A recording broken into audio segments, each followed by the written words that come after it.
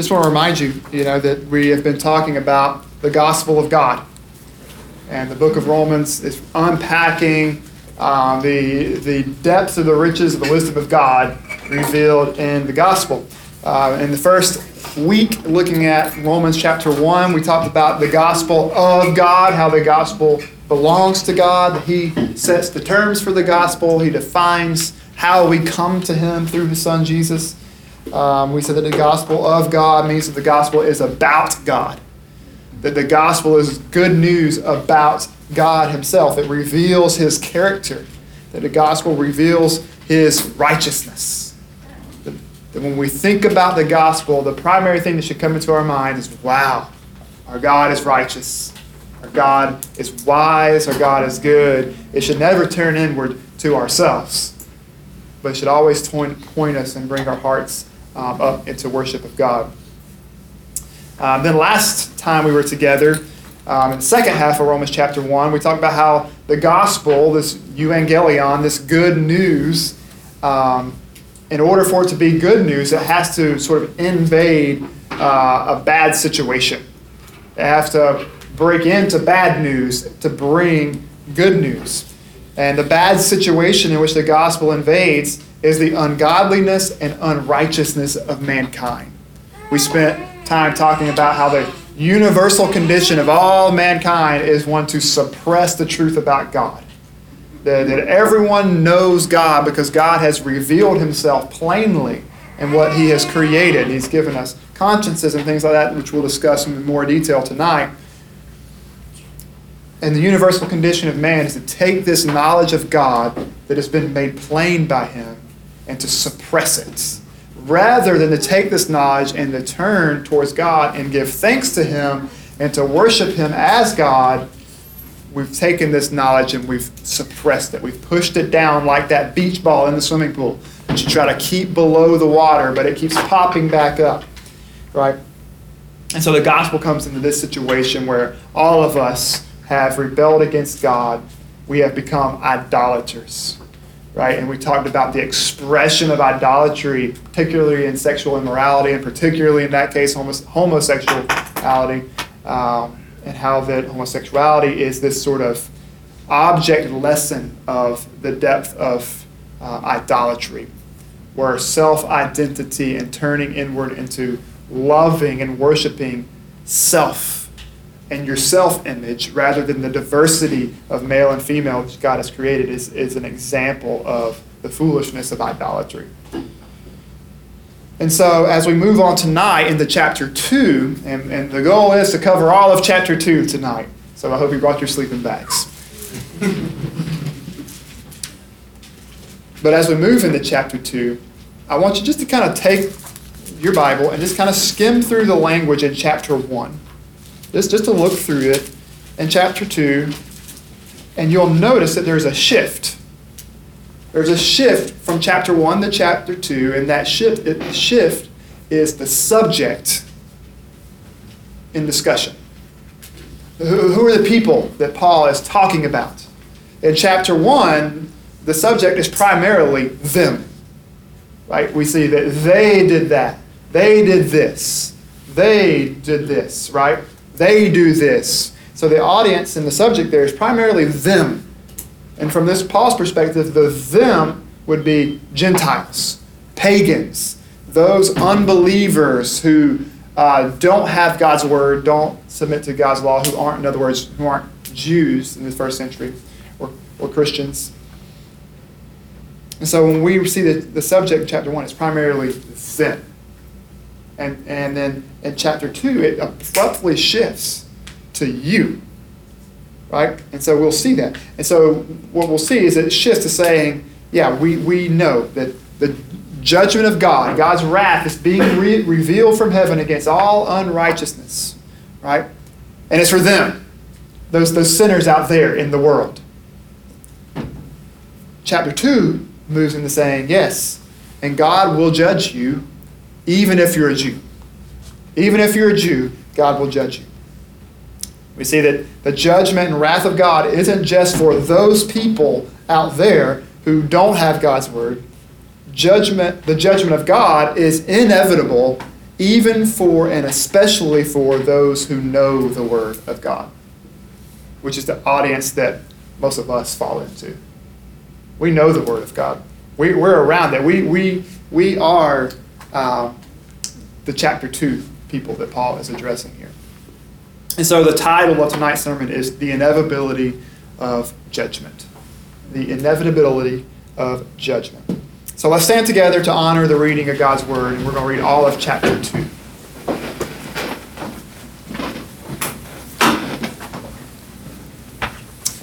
This is God's Word. Therefore, you have no excuse, O man, every one of you who judges. For in passing judgment on another, you condemn yourself, because you, the judge, practice the very same things. We know that the judgment of God rightly falls on those who practice such things. Do you suppose, O man, you who judge those who practice such things and yet do them yourself, that you will escape the judgment of God? Or do you presume on the riches of his kindness and forbearance and patience, not knowing that God's kindness is meant to lead you to repentance? But because of your hard and impenitent heart, you are storing up wrath for yourself on the day of wrath when God's righteous judgment will be revealed. He will render to each one according to his works. To those who by patience and well-doing seek for glory and honor and immortality, he will give eternal life. But for those who are self-seeking and do not obey the truth, but obey unrighteousness, there will be wrath and fury. There will be tribulation and distress for every human being who does evil, the Jew first, and also the Greek.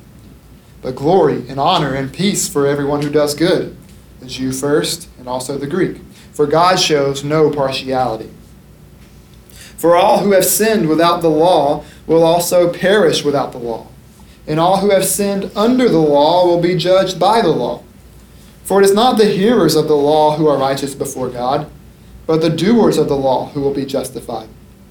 For when Gentiles who do not have the law by nature do what the law requires, they are a law to themselves, even though they do not have the law. They show that the work of the law is written on their hearts, while their conscience also bears witness, and their conflicting thoughts accuse or even excuse them on that day when, according to my gospel, God judges the secrets of men by Christ Jesus. But if you call yourself a Jew and rely on the law and boast in God and know his will and approve what is excellent, because you are instructed from the law, and if you are sure that you yourself are a guide to the blind, a light to those who are in darkness, an instructor of the foolish, a teacher of children, having in the law the embodiment of knowledge and truth, you then who teach others, do you not teach yourself? While you preach against stealing, do you steal? You who say that one must not commit adultery, do you commit adultery? You who abhor idols, do you rob temples? You who boast in the law dishonor God by breaking the law. For as it is written, the name of God is blasphemed among the Gentiles because of you. For circumcision indeed is of value if you obey the law, but if you break the law, your circumcision becomes uncircumcision. So if a man who is uncircumcised keeps the precepts of the law, will not his uncircumcision be regarded as circumcision? Then he who is physically uncircumcised but keeps the law will condemn you who have the written code and circumcision, but break the law. For no one is a Jew who is merely one outwardly, nor is circumcision outward and physical, but a Jew is one inwardly, and circumcision is a matter of the heart by the Spirit, not the letter. His praise is not from man, but from God. This is God's word. Let's pray. God, as we come now to your word, we pray that you would give us eyes to see and ears to hear what you would say to us tonight. For your glory in Jesus' name. Amen. Be seated.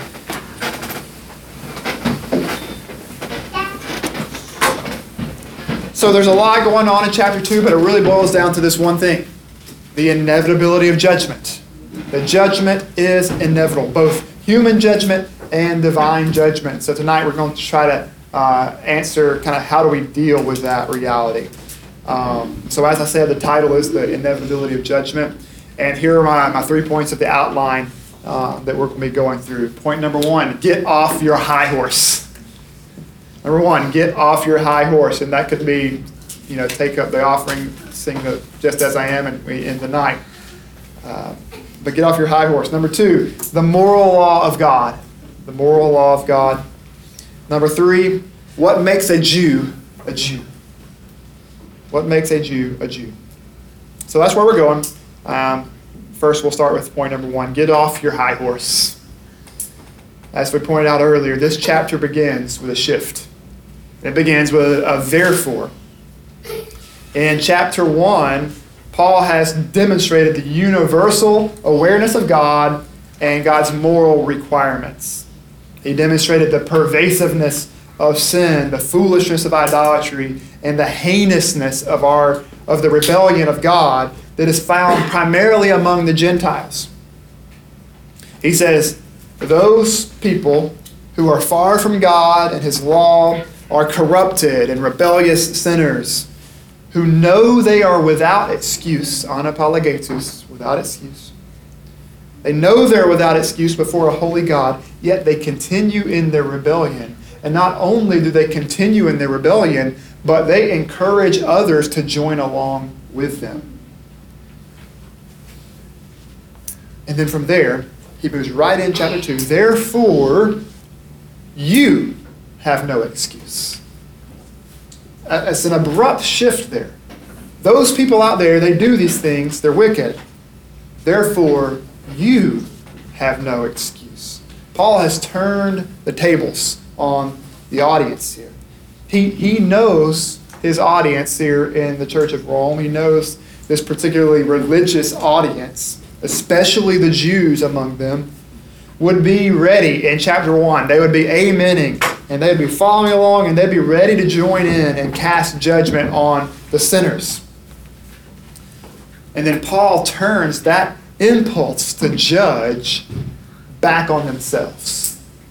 So the beginning of chapter 2 is that sort of moment where it's like, you point your finger at me, but there's three fingers pointing back to you.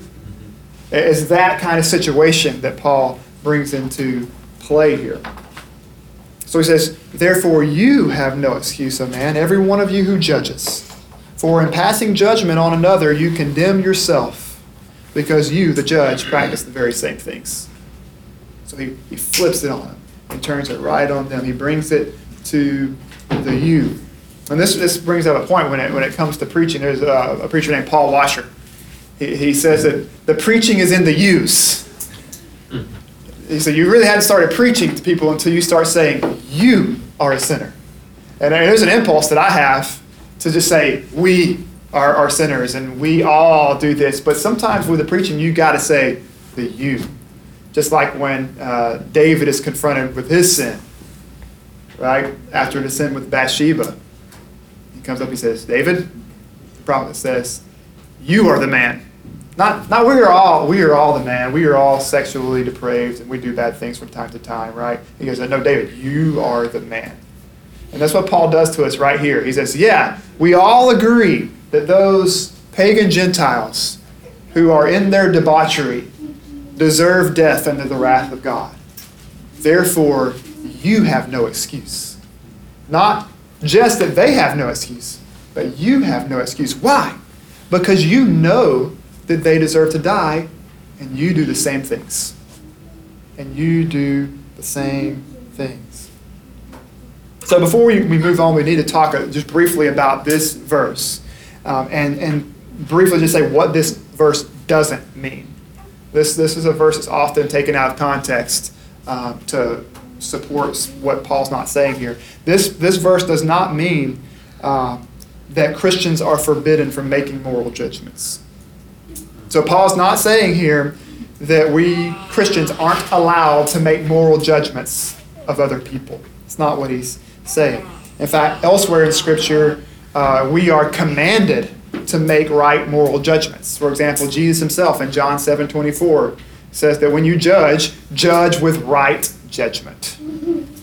The famous parable of the plank eye situation, right? Jesus says to take the plank out of your eye. Don't worry about the speck in your neighbor's eye. First, take the plank out of your eye so that you will be able to take the speck out of your neighbor's eye. So he's not saying don't judge at all. Don't worry about the speck in their eye. He's saying don't be a hypocrite. Don't try to get the speck out of their eye if you've got a massive plank sticking out of your eye. Take the plank out first and then see to removing the speck from your neighbor's eye. So Christians are encouraged and commanded to make right moral judgment. This passage is not forbidding Christians from making moral judgment. So what does this mean? This is demonstrating the inevitability of human judgment. And that inevitability of human judgment proves the inevitability of divine judgment.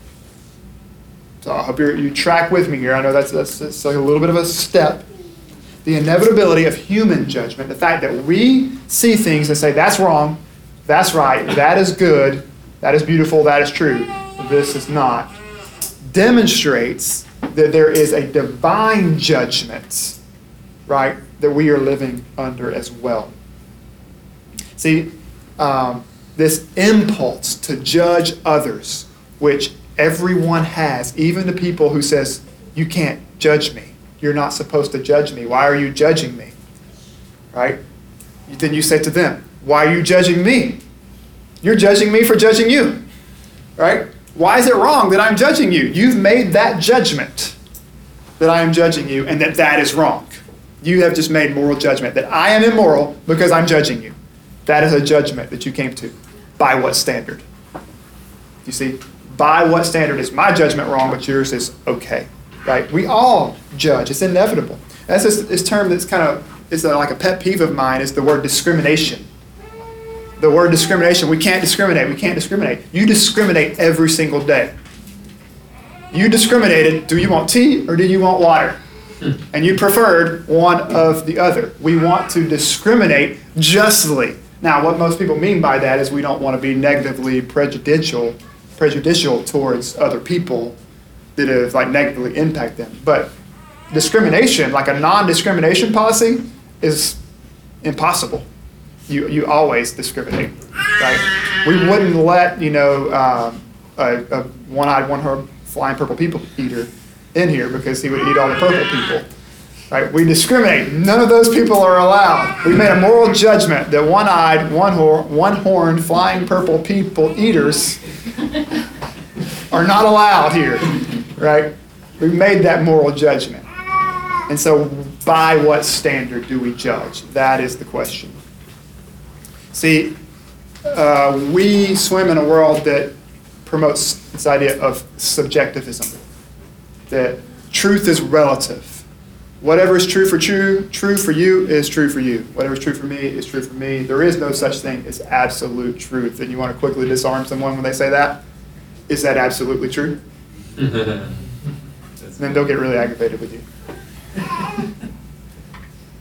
But here's the thing. If subjectivism is true, there is no moral standards,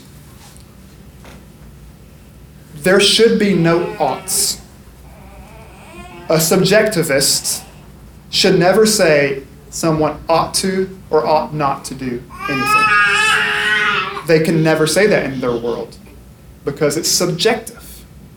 There is no objective truth. There is no objective standard of morality. There is no oughts. But see, the world we actually live in, we are all aware that there are oughts and ought nots. And we all have a basic agreement on what a lot of those are. Even in the corruption of our nature due to sin, we still have basic agreements. That if I just, took out Ralph right here, that would be wrong. Almost every culture would agree that if I just murdered you right now, that would be wrong, right? But in subjectivism world, why? It's my truth, right? What does his truth got to do with my truth, right? That's an absurd illustration, but you get the point. Subjectivism does not logically lead to oughts or ought nots. And so verse 2 moves on. Then he says, we know that the judgment of God rightly falls on those who practice such things. We know this. They ought not to do such things. and they do them.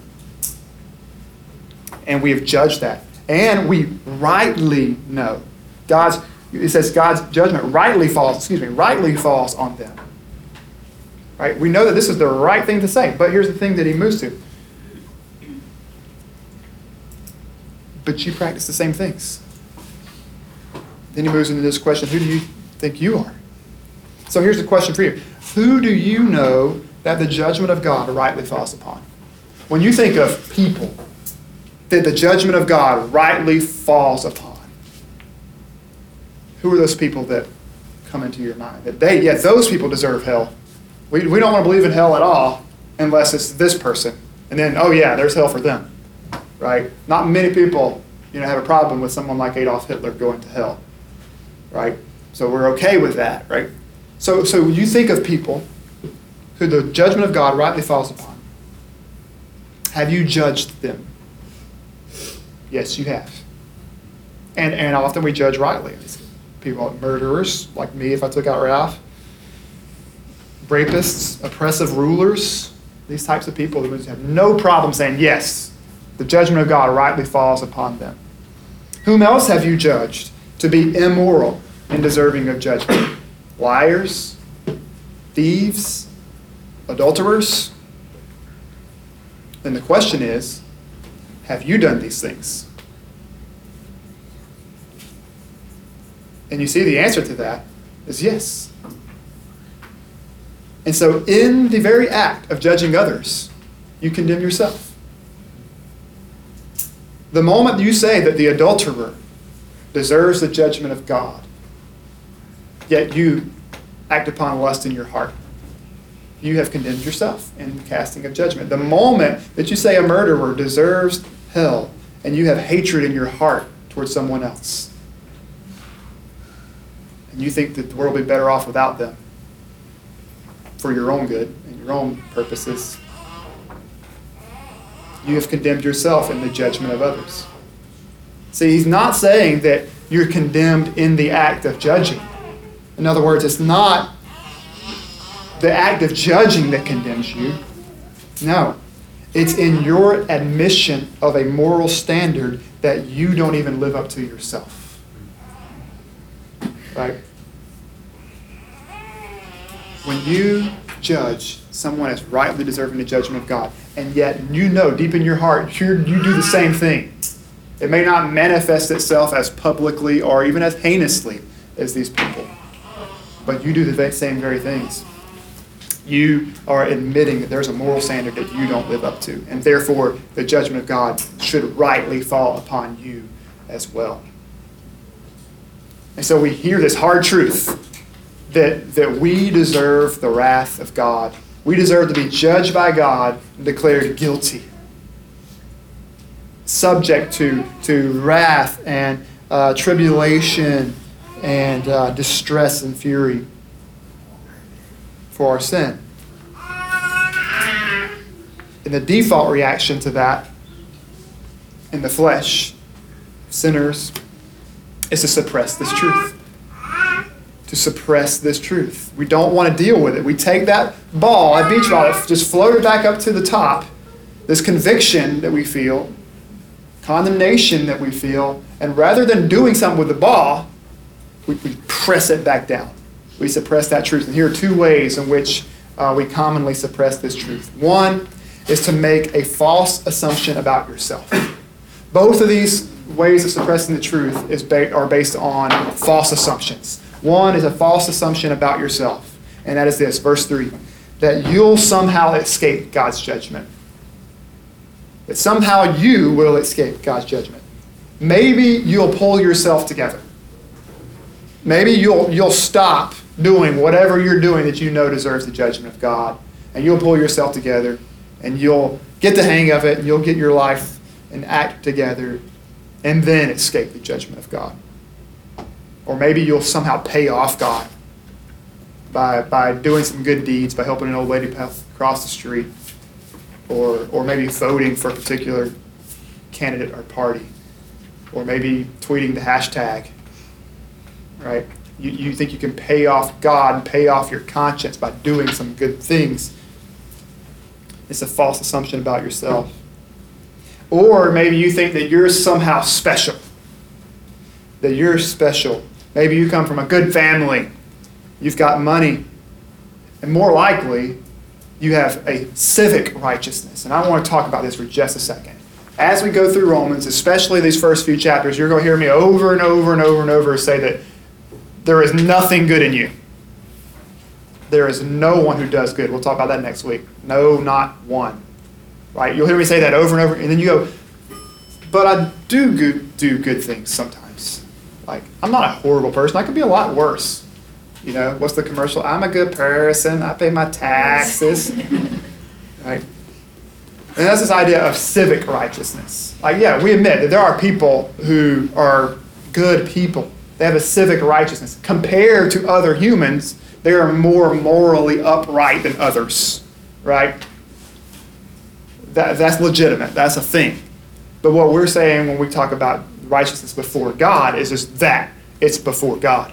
In comparison to God's surpassing righteousness and perfection and holiness, our civic righteousness is but filthy rags. It's no good.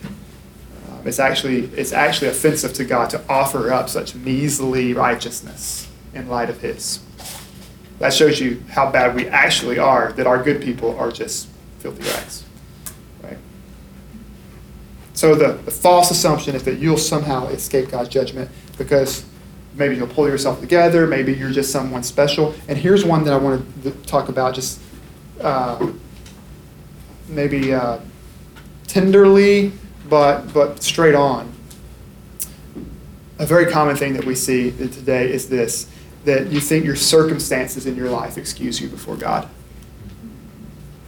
That maybe you have been a victim of some sort of sin against you, some trauma that you've experienced, that then excuses your behavior today. So that you can do things that God declares sinful without the need to repent of those things because of your trauma, because of the victim status that you have, and most times rightly, you actually are a victim. I'm not saying there aren't victims and those things aren't unjust. But what I'm saying is you can't allow your past, injustice in your past, to justify ongoing sin once it has been made known to you. Right? And so your circumstances aren't going to excuse you before God, even if it's something sinful that happened to you, that has caused trauma in your life. Right? And so if there are patterns of sin in your life that you can put your finger on and say, this is the result of trauma. This is the result of someone sinning against me, or a bad situation that has just messed me up. Right? If you can point your finger on that, the right thing to do is to say, oh, well, this explains everything, and I can be comfortable knowing that this is the cause of my problems. What we do with that is we hand it to the Lord, who is sovereign over all things, and we learn how to put our past in its right place. Right? And that often involves much counseling with those who are not in your situation, who aren't in the pit of trauma, who aren't blinded by the pain, to help you through that. And so if you're in that situation, cry out. Do not be embarrassed to say, I know this is a problem and this is why I need help. Because that's the only way you can get help, is if you let someone who's not in the pit with you help you out of the pit. Right? And we do that with care and compassion. Because for two reasons. One, we don't want to see you hurting. We don't want to see you in despair. We don't want to see you chronically depressed because of this issue in your past. But the second thing is this. Even those sins against you will not excuse you if you are continuing to disobey God in what has been clearly revealed. And so there's that motivation as well. So we suppress the truth of the inevitable judgment of God by making false assumptions about ourselves. Then the second thing is we make false assumptions about God. And this one is rampant. And that is this, that God will forgive without repentance. That God will forgive without repentance. That's verse 4.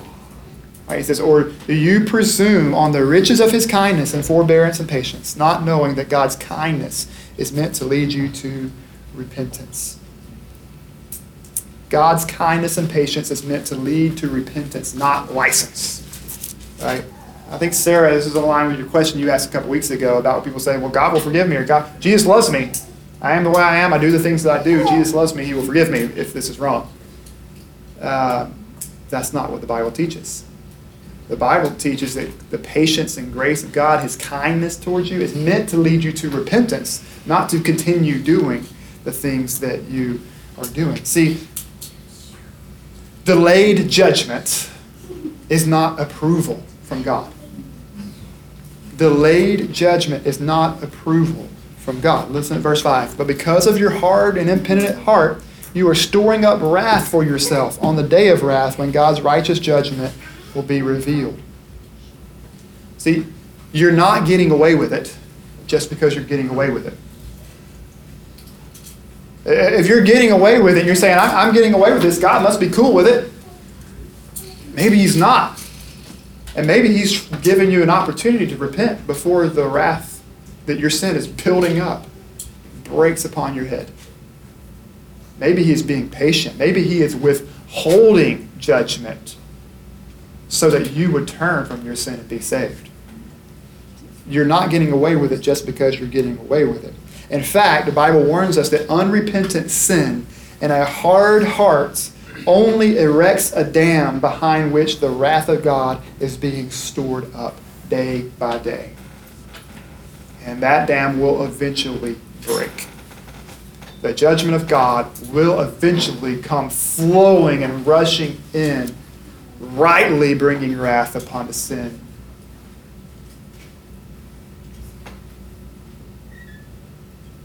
And so maybe we take that as a warning. That if we think God's patience with us is approval, we're just fooling ourselves. Then it moves on to say, each person then, verses 6 through 11, each person will be judged according to their works. We're going to talk a lot about the relationship between works and faith, works and grace as we go through Romans. And so I'm not going to go in too much detail here, but I know when I say that kind of phrase, each person will be judged according to the works, a lot of us have this impulse to say, wait a second, I thought we're saved by grace. We're not going to be judged by works. We got grace, right? Not works, grace. Not works, grace, right? Right? Grace, right? You're all saying that, right? And I get that impulse. That's me as well. But the Bible does teach a judgment according to works. It really does. And as we go through Romans, we'll see how that plays out with our need for a mediator. Because we are judged according to our works. And newsflash, guys, we ain't got none. Right? And so we need someone who has righteousness that we can have. That is ours, a gift that he gives us. Right? Now there is one thing I want to point you to. Verse 7 and 8 here. This is an insight that I got just this week just in studying. Paul seems to describe our lives in verses 6 and 7, 7 through 8, as being primarily about seeking. That our lives are primarily about seeking. Look at this. Verse 7. Those who by patience and well-doing seek for glory and honor and immortality, he will give eternal life. Verse 8. But for those who are self-seeking and do not obey the truth, but obey unrighteousness, there will be wrath and fury. So it puts people in two categories. Those who are seeking in their life, what does he say? Glory, honor, and immortality. And then the other group are people who are seeking self. Self-seeking. It's that idolatry that we talked about last time, chapter 1. So the question is, what are you seeking? Are you seeking for honor, glory, and immortality? Or are you seeking self? Are you self-seeking? And the spoiler alert, as the next few chapters move on, the question really is who are you seeking? Because in your seeking of glory and honor and immortality, you find those things in Christ. that he is that glory. He is that honor and immortality that we are all seeking. Then there's a sobering reminder that there is tribulation and distress for all who do evil. For all who do evil. No partiality. God shows no partiality, both Jew and Greek. God judges each one according to their works, according to the facts, according to the truth. Because he himself, Jesus Christ, is the truth. And so an application of this judgment of God, like we look at this and we say, how do we apply this to our lives? Is, well, we can't sit in God's throne and be that just judge who judges everyone according to their works rightly and perfectly. But we are instructed in Scripture, as I said earlier, that we are to judge rightly by imitating God's judgment, insofar as we are able. As I said, we don't know the hearts of men. We don't know motives and things. We can't judge those things, but God can. But here's an example that I think we can immediately apply and need to apply when it comes to establishing this culture of this ministry at Coram Deo and in the culture of a local church is this. That when someone in our tribe or our clique sins, we should call it out and call to repentance just like we would if it was someone outside of our tribe. When we see someone outside of our group in sin, we call it out, call them repentance. But what do we do if it's someone in our tribe? Someone in our little clique? We turn a blind eye to it. We don't speak up. We don't call to repentance. That's not judging like God judges. That's not judging in truth and righteousness. We don't show prejudice in our judgment. We show no partiality. As God shows no partiality between Jew and Greek, we show no partiality in our judgment. No prejudice in our judgment based upon whether they're rich or poor, black or white, male or female. We judge in obedience to him who is the truth. This is why we care about the truth so much as Christians. Because Jesus Christ is the truth. He says, I am the way and the truth and the life. The truth is a person. And so when we dishonor the truth, we dishonor our Savior. And so we want to judge rightly because by doing so, we're imitating our God. Now, we'll move on from there to verses 12 and following to the moral law of God. This will be brief. There's this dilemma that I guess would come up as you're reading Romans chapter 2. We've talked about the judgment on the Gentiles, judgment coming for the Jews, but then you get into this issue. Like, wait a second. Judgment on Gentiles, pagans, who don't have the law of God. Let's take this and apply it here in Valdosta State. Those who don't believe the Bible. Those who don't know anything about the Bible. And we're saying that they will be judged by God according to the standard of his law. How can that be true? How can that be so? How can those who don't know or believe the Bible be judged by God according to the standard of his law?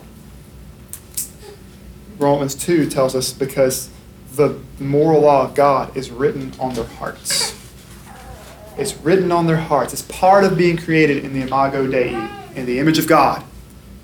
Is that the law of God is written in their hearts. And so it says this right here. It says, verse 14, for when Gentiles who do not have the law by nature do what the law requires, they are a law to themselves, even though they do not have the law.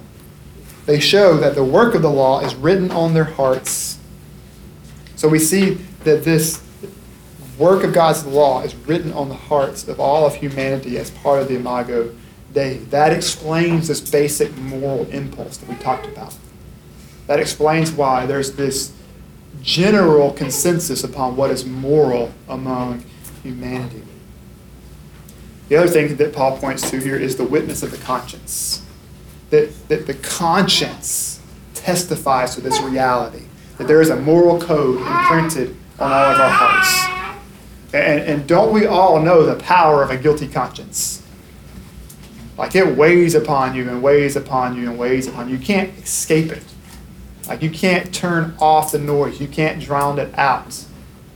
And that conscience is a living, breathing loud reminder that we are made in the image of God and that there is a standard of righteousness that we have broken. Valdosta State University is a place extremely burdened with guilty consciences. Guilty consciences. And that guilt is suppressed and manifested in all sorts of ways. It may look like depressed, I won't get out of bed, I won't eat. Or it may look like I'm going to be the most flamboyant, loud, public person you want to see because I'm suppressing the fact that I'm miserable with myself. Because my conscience is testifying that I've broken God's law. That I have, think about this, if God's law is written on our hearts, that means that at bottom of what it means to be human is to be obedient to God's word and to be obedient to God's law. And so you wonder why people who are far from God are miserable, are not happy, because they were designed to live and walk in paths of righteousness.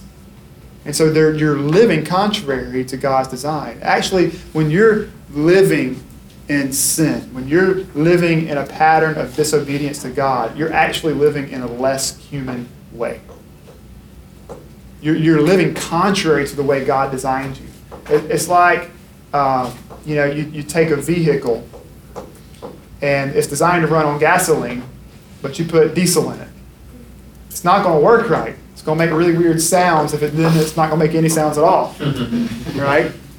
And so the same way it is being human, made in the image of God. We're made to live a life of peace and happiness in obedience to God's law because it's wired in us. It's part of our spiritual DNA, if you will. And so sin makes us less human and therefore less happy. And so God's judgment, His law is written on our hearts, and so therefore we have no excuse. And then finally, the last point here, verses 25 and on, or 17 and following. What makes a Jew a Jew? Sounds like the beginning of a really bad joke. It's not. What makes a Jew a Jew? In the book of Romans, we're going to get into this big discussion about the relationship between the law, faith, the relationship between Jew and Gentile, circumcision, clean, unclean. We're going to get into all Jewish language. And so you have to remember that Christianity is the eschatological fulfillment of the Old Testament religion. So Old Testament Judaism is not the same thing that practicing Jews practice today. So you take like a Ben Shapiro or someone. It's like a high-profile practicing Jew. His faith is not a continuance of the Old Testament faith. Our faith is a continuance of the Old Testament faith. It's the fulfillment. It's the end of it. Eschatological. It's the end of the Old Testament faith. And so you have to remember that Christianity is coming into this world where this Jewish Messiah, this very Jewish religion, is now welcoming and becoming majority Gentile. That creates difficulties, right? Cultural difficulties. It creates all sorts of things. And so the book of Romans is going to be in that context. In the city of Rome where Jews have been sent in dispersion, right? There's even in Rome, there's massive issues. Like the Jews were forced out of Rome at one time. And so it was really a hostile place. And so Romans is going to talk a lot about the Jew-Gentile thing. And so this is kind of the beginning of that. And so, you read this and you might go like, this is kind of coming out of nowhere. But remember, it's setting up something else. And it's also assuming that you understand the context that this letter would have been received in. But this passage kind of boils down into this sort of question. Are you boasting in the law, or are you obeying the law? So is it a boasting in the law or obedience to the law that justifies? Paul sort of calls out that Jewish impulse that we talked about earlier to be self-righteous and to rely on the law and works of law as their justification. And so he says things, for example, verse 17, if you call yourself a Jew and rely on the law and boast in God, then he continues, but then while teaching others, you don't do what you teach others to do. Right? He turns it on them and says that you are actually dishonoring God. You think you're honoring God by teaching the law, but you're dishonoring him because you're not obeying the law. And so he's pointing out here that self-righteousness in relying on the law for justification dishonors God because it belittles his holiness. It's like that civic righteousness thing we talked about earlier. It's holding up filthy rags and being proud of it before God. And so he's dishonoring to God. And so he moves in this discussion of circumcision. I thought about this as I was reading this passage out loud. It's like this is the most times I've used the word circumcision in like ever. Reading this passage back to back, like what is the rate of circumcisions, the ratio between circumcision to other words? Pretty high. And so if you've not kind of been around the church or the Bible, or this sort of discussion we're talking about, that's like really weird. Like, why are you talking about circumcision right now? Like, we just had dinner. And again, you have to understand the Old Testament context and the context within the early church. And circumcision is going to be of massive significance in the book of Romans.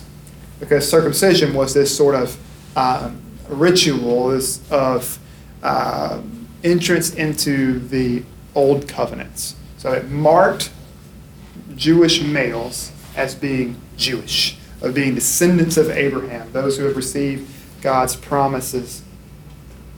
And then when you get into the New Testament church and you've got these Gentiles who haven't been circumcised coming into the church, the question is, do we make them receive circumcision before becoming a Christian?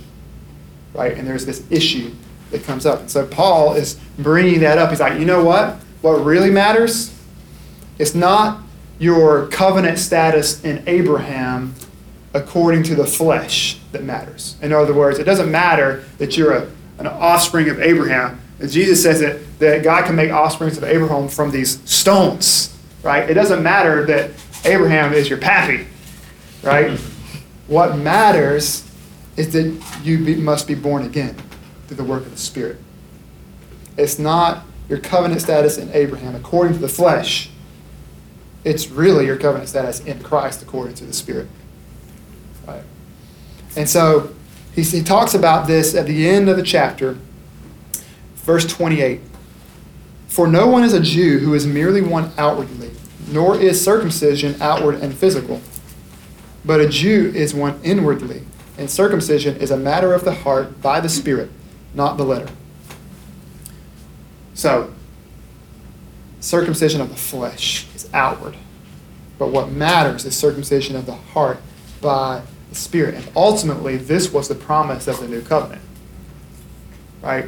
In the new covenant, God promises that what the old covenant was unable to accomplish would be accomplished by God himself in the new covenant. Listen to this. Ezekiel chapter 26, verse 26 and 27. The Lord says, and I will give you a new heart, and a new spirit I will put within you. And I will remove the heart of stone from your flesh, and give you a heart of flesh. And I will put my spirit within you, and cause you to walk in my statutes, and be careful to obey my rules. So, what the old covenant couldn't do, couldn't change your heart. It can show you this law written down on paper, right? It says by the letter, right? The circumcision of the flesh is by the letter. Moses told you to do it. You can do that. It tells you what to do, but it doesn't give you the power to actually do it. You can read the Ten Commandments all day long and not be given the power to obey. So, and what Paul is saying here is that unless you have received circumcision of the heart by the Spirit, unless you have been cut in the heart, and that flesh removed and a new heart put in its place, it's in vain. And this is what's beautiful about this Ezekiel passage in the New Covenant. Look at all the I wills. Who is doing the work of redemption in this New Covenant? God himself. I think it's 6. I underlined them. It says, I will give, I will put, I will remove, I will give, I will put, and I will cause. So in these 2 verses, there's 6 verbal phrases here in which God is the one doing the action. God is the one doing the action. That's the beauty. The gospel, there's this hymn, and I should have wrote the lyrics down because it's like partially in my brain but not enough to communicate to you. But the idea is this, that the law tells you to run, but the gospel gives you feet. You see, there's harmony. The law says run, but the gospel gives you feet. It gives you power to actually obey what the law commands. The new covenant accomplishes what God commands. This was the controversy between St. Augustine and Pelagius. Okay? There's a reason why there's a saint in front of Augustine's name and not Pelagius' name. Right? So Pelagius was condemned as a heretic. And this was a discussion between Augustine and Pelagius. Augustine had this prayer that said that God would work in me what he wills. In other words, that what God commands, that he would work it in me. And Pelagius took exception to that. And so what Augustine was saying is that I don't have the ability to do what God commands because of my flesh, that he must make me able to obey. And Pelagius took an exception to that and says, no, you are able. If God commands it, it implies that you are able. That's the fatal error of Pelagianism. That because God tells you to do it, then you must be actually able to do it. And Augustine says, no, because of the fall, because of original sin and our indwelling sin nature that inclines our heart towards evil and not towards good, we are actually morally unable to do what is right. Even though God commands it, we don't have the moral ability to do it. And that led to the whole discussion of free will and sovereignty of God and these things between Augustine and Pelagius. But at the heart of that issue that we found in Augustine and Pelagius and later in Luther and the Catholic Church and the Reformation and ongoing today, and I would argue in the Calvinist and Arminian discussion, is really boiling down to what do we mean by salvation by grace alone. Because, see, if salvation is by grace alone, it removes all boasting from man and gives all glory to God. And Paul is setting the scene here in Romans chapter 1 and 2 and the first half of chapter 3 to have this universal condemnation that every offspring of Adam is dead in their sin, hopeless, lost, and we all find ourselves under the inevitable judgment of God. We are all condemned by our lawlessness. We are all unable to correct what has been broken. And we are all at the mercy of Almighty God. That's where we find ourselves. And the good news, which we'll get into in more detail next week and on, is that our God is merciful. That he desires the salvation of his people. He is patient. And his patience should lead you to repentance right now. Don't presume upon it. Receive his patience and turn in repentance. You see, if we're all under this inevitable judgment of God, salvation must be by grace and grace alone. God must do something. He must take out our heart of stone and give us a heart of flesh. And the good news is he's promised to do it. And the even better news is that he has fulfilled those promises. So do not suppress this truth that you're hearing tonight. If you're under the conviction of sin, do not suppress this truth. Do not believe the false assumptions about yourself. Do not believe the false assumptions about God, but rather cling to Christ. Okay, let's pray. God, we thank you for your word that gives us truth. And Lord, we thank you that you are patient with us, especially as we've received this truth. And most of us in this room have received it most of our lives. What a great blessing. We do confess that so often we have taken it for granted, that we have heard it. We've heard your word and your law, but we've not been doers of it. God, forgive us for that when we judge others. We know in our hearts that we do the same things. So forgive us for our sin. And Lord, we pray that we would all be moved to a greater appreciation and desire for Christ as our only hope of salvation. And right now, Lord, I pray that those hearts that are burdened by a guilty conscience, that burden would be lifted as all of sin is placed upon Jesus. We've heard your promise of full forgiveness for all who confess and believe. And God, so we ask that you would bring that to bear in the lives of everyone here tonight. Praise in Jesus' name and for his glory. Amen. Amen. Amen.